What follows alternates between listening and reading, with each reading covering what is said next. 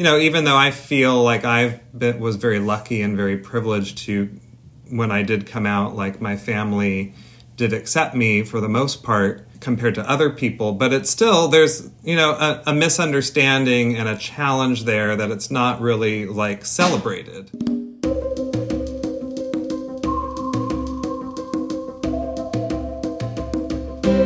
It can take great bravery to come out of the closet, to let the people we know best know us on that deep, real level, especially if knowing the true us might be hard for them. There isn't a commonly held rite of passage for coming out as queer, but that doesn't mean we can't create one.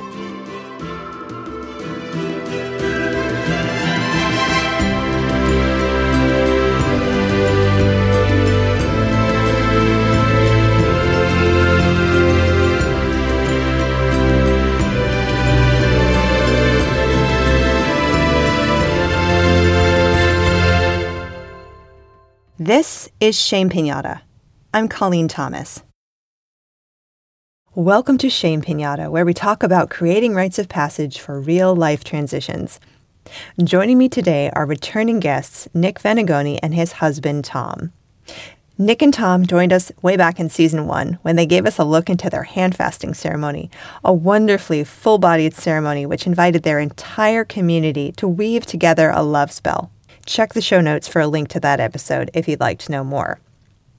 Nick and Tom also joined me in an exploration of my favorite question to ask my guests. What is a rite of passage you wish you'd had? As queer folk, we shared the experience of coming out and spent some time talking through what a coming out ceremony might look like. Nick, who works with the deeper questions around queerness and spirituality as a therapist and coach, led us off. Yeah, so ritual passage ceremony I wish I could have had would be something along the lines of a coming out ceremony. I think that for so many queer people that not only is it not honored, but it's something to be ashamed of or to hide. And so I think that there's a big opportunity that is lost there, and that it not only you lose an opportunity for feeling proud or feeling empowered about who you are and the way you show up in the world, but it can, for many people, just create a wounding around shame.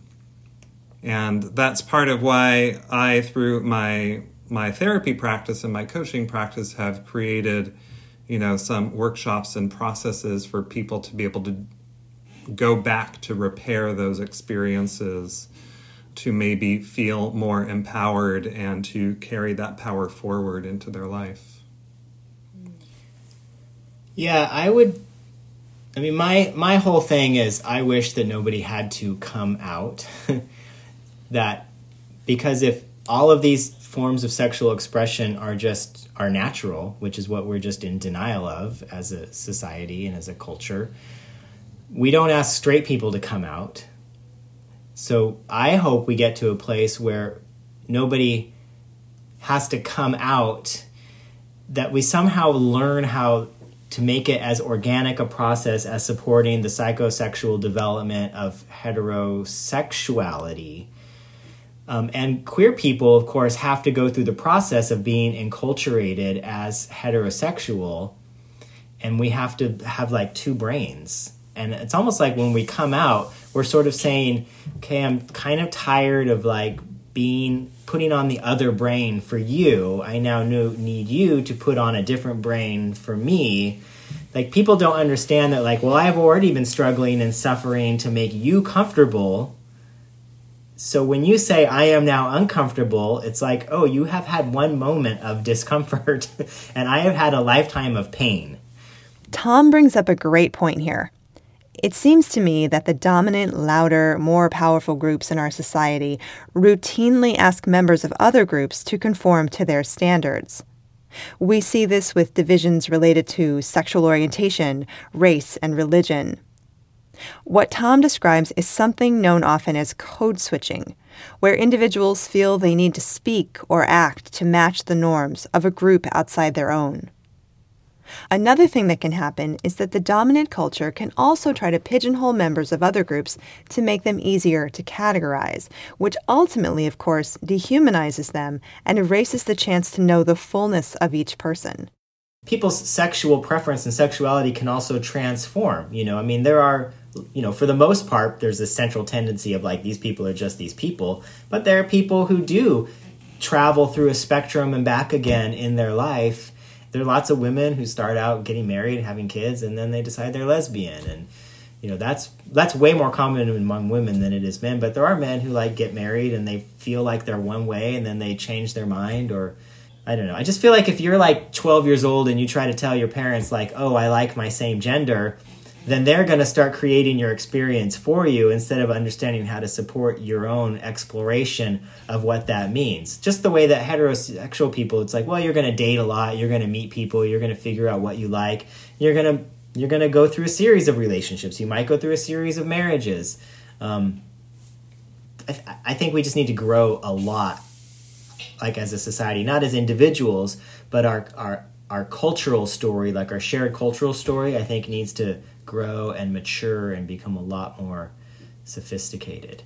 But that said, there are a lot of people who do have wounding around coming out or not being able to come out or not being able to see or witnessed in the right way that, you can go back into those moments and heal them and heal that moment in time and, really change the present. Not change the facts, but change the energy, which might be limiting you in ways that you don't understand yet, I think the closest thing that I had to coming out ceremony was, and I think I might have shared this with you, Nick. I don't remember that was a stagecraft teacher in my college who built a stage. Well, she built a stage. She built a door.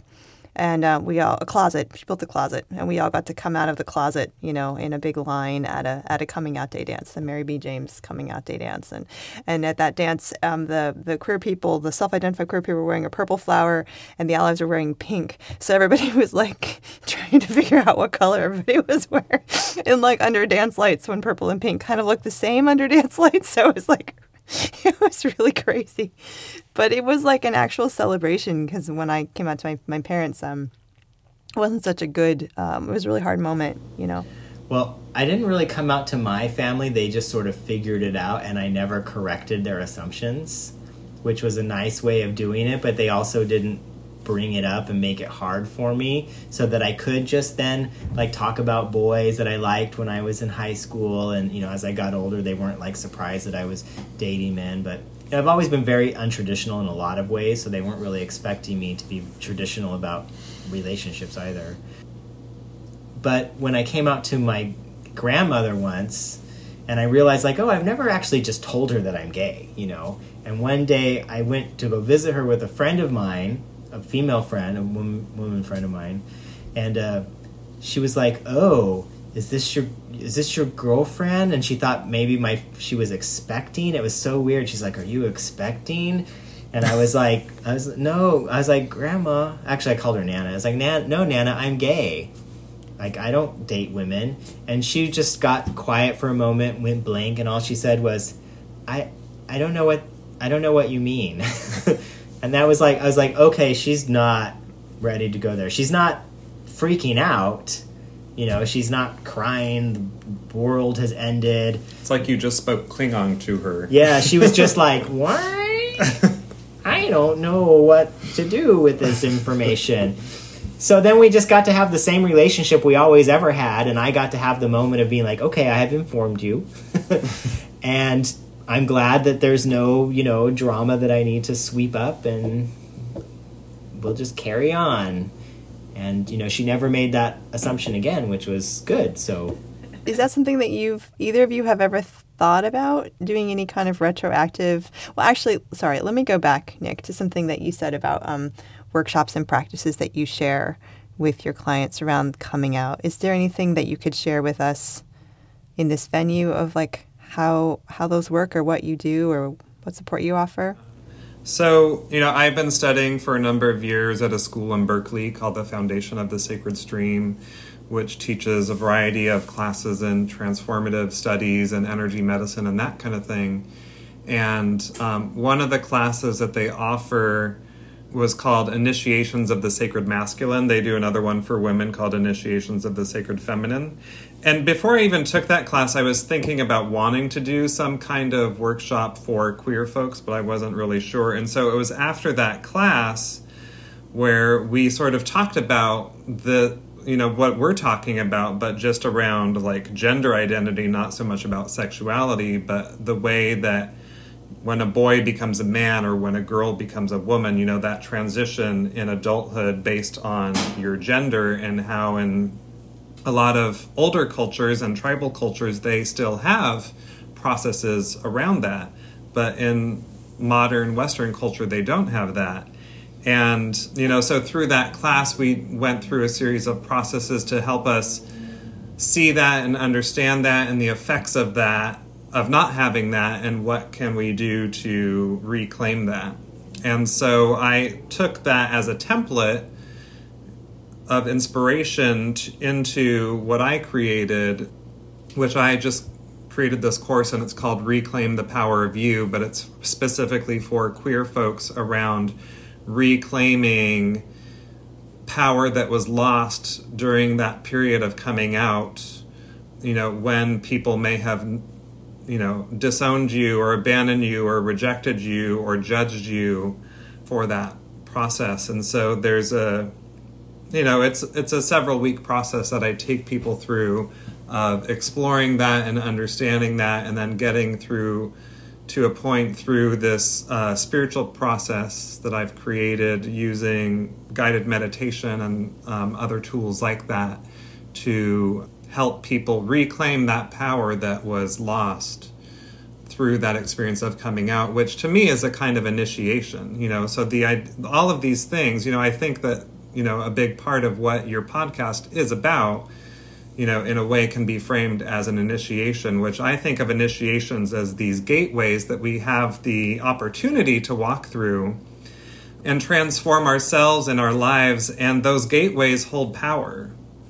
So it's a way to sort of step into, a new experience of who you are, whether that's like, I'm no longer a child, I'm an adult now, whether that's through your gender, your sexuality, or your biology, or whether that's in Christianity there's confirmation, whether that's a vision quest that someone goes on, or anything like that. I think they're all different opportunities for initiation that can be like a ritual, or just a process that could feel like a hardship or an ordeal, sort of a growth spurt in a way, where you have an opportunity to really grow and step into a new level of power in terms of who you are in the world and carrying that forward in your life.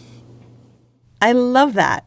Framing our life transitions whenever, however they come, as initiations.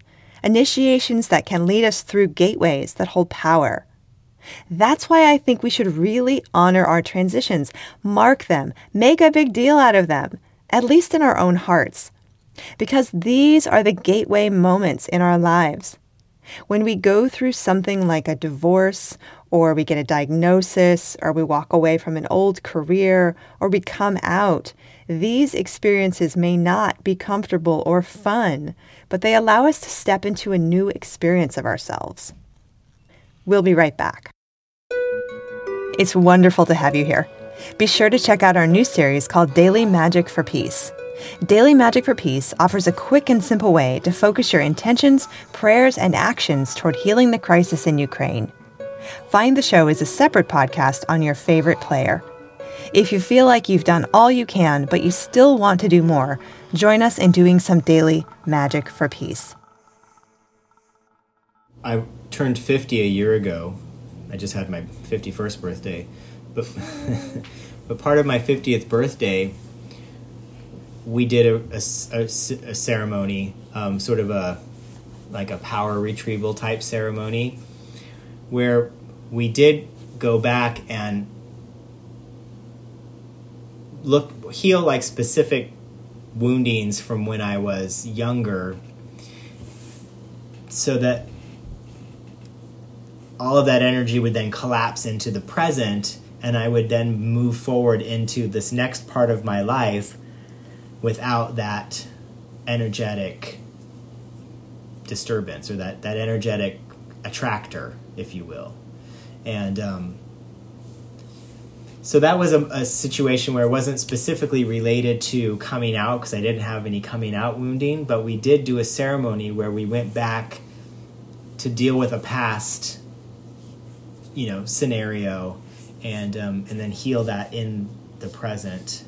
And that was really eye-opening and amazing, and don't know why I never thought of it before. Yeah, I mean, I think that's just another example of what I'm talking about, of these demarcations that you can use as a way to sort of propel yourself forward into, a better place or a new phase in your life. Yeah. Because I wanted my 50s to be my power years, and I thought, well, we better go in and clean up the past a little bit. And it was interesting how... I wouldn't say I felt lighter, but I would say that I had like clusters of memories around some of this old trauma that all just kind of, like, I sort of forgot that, like, I forgot to behave in all of the ways that I behave because I'm constantly trying to just take care of the trauma or cope with the wounding. And it's like, oh, okay, well, that's not there anymore, so my energy can now go to the things that I really desire, and be really, really in the present with what I want to be and need to be in alignment with right now.